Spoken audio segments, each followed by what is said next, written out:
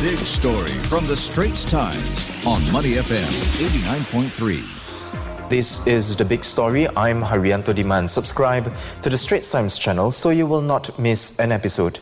Will Malaysia hold a snap election this year? Well, we could know soon after today's meeting between Prime Minister Ismail Sabri Yaakob and the King. Mr. Ismail Sabri said he may discuss the dissolution of Parliament in his audience with the King, but refused to comment whether these would leave the scheduled budget announcement tomorrow moot.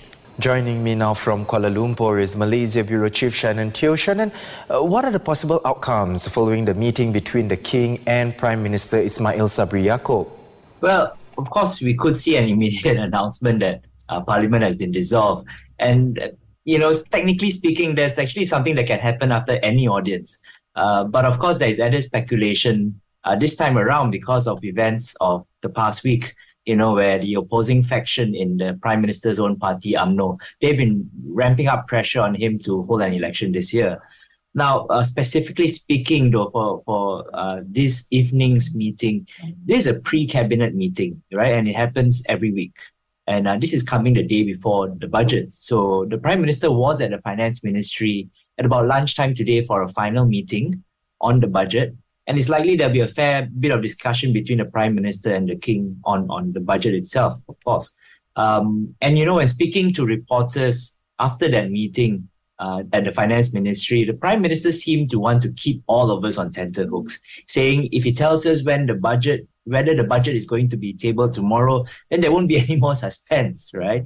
And he said, if the discussion on the cabinet matters takes up to the Maghrib prayers at 7 p.m., then there won't be time to discuss dissolution. I mean, even the quote itself, which says that they may discuss dissolution, it was kind of playful. So I'm not sure how much seriousness we should give to this. But again, the possibility is there. There's also very much a possibility that Ismail, the Prime Minister, could propose a dissolution, but the King will say, let me think about it. And instead of giving an outright yes or no, right? In the past, he has referred to the Council of Rulers. Now, this is made up of all 9 state monarchs in Malaysia before deciding on important matters like this. So he could say, okay, I hear you, but I want to go and speak to my fellow rulers before coming to a decision. Ismail could even mean from what he said today that, he was not going to ask the King to dissolve today, but he would be asking the King to what he thought about maybe dissolving now, next week, next month. There's quite a plethora of possibilities here. Shannon, say the King does give his consent to dissolve Parliament, whenever that may be, like you mentioned, which will then mean an election can be called. Take us through the steps and timeline leading up to the election. Well, once an announcement is made, making official that Parliament is dissolved, the first thing that happens is that the Election Commission will have to meet and they have to decide when polls will be. In the past, it's pretty quick in the next few days for a general election.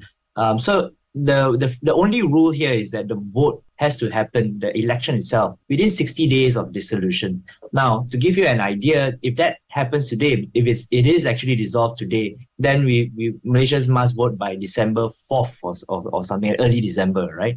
So typically there's up to 2 weeks of official campaigning, usually 10 to 14 days of campaigning after nomination day. And then you add before that another fortnight or so from when the Election Commission meets to when nomination day is, because, the Election Commission has to prepare, the parties themselves have to get themselves in order and so on and so forth. So if you count all that up, we're talking about maybe 4 to 5 weeks before polls are held. That's what typically happens.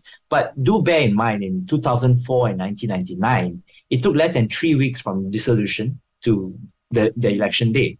The situation in 1999 is especially relevant because back then Tun Mahathir, then Datuk Sri Mahathir Mohamad, the Prime Minister then, their government had also tabled a budget, and then while it was being debated, they dissolved it, right, in November. And in that situation, an election needed to be held as soon as possible. So a new government could then pass a supply bill in December. If not, in January, civil servants don't get their salary. Shannon, just quickly on the budget presentation planned for tomorrow. What do you expect from it, and how might it set the stage for the election to come? So the joke nowadays is that everyone is saying, if the budget is stable, but we'll use the same phrasing. If the budget is stable, there's a lot of expectation that it will be an election budget, so to speak, filled with goodies, handouts, populist measures, all that. But from what we've been told in briefings with the finance ministry, when you see the finance minister at events, when people ask questions, even with the central bank and other kind of officials, economists, analysts all around, the sense is that the government can't just keep spending like how it did in the past 2 to 3 years, during the COVID time, 2020 up to this year. The government has been racking up huge deficits, more than 6% of the GDP. So at that time, I think the markets, the rating agencies, they kind of gave pretty much every country in the world a bit of leeway. You can spend, to fend off a recession. But they are going to be watching to see what Malaysia does when things kind of return to normal in that sense. There's no more COVID. Are you going to be disciplined? Are you going to practice some restraint?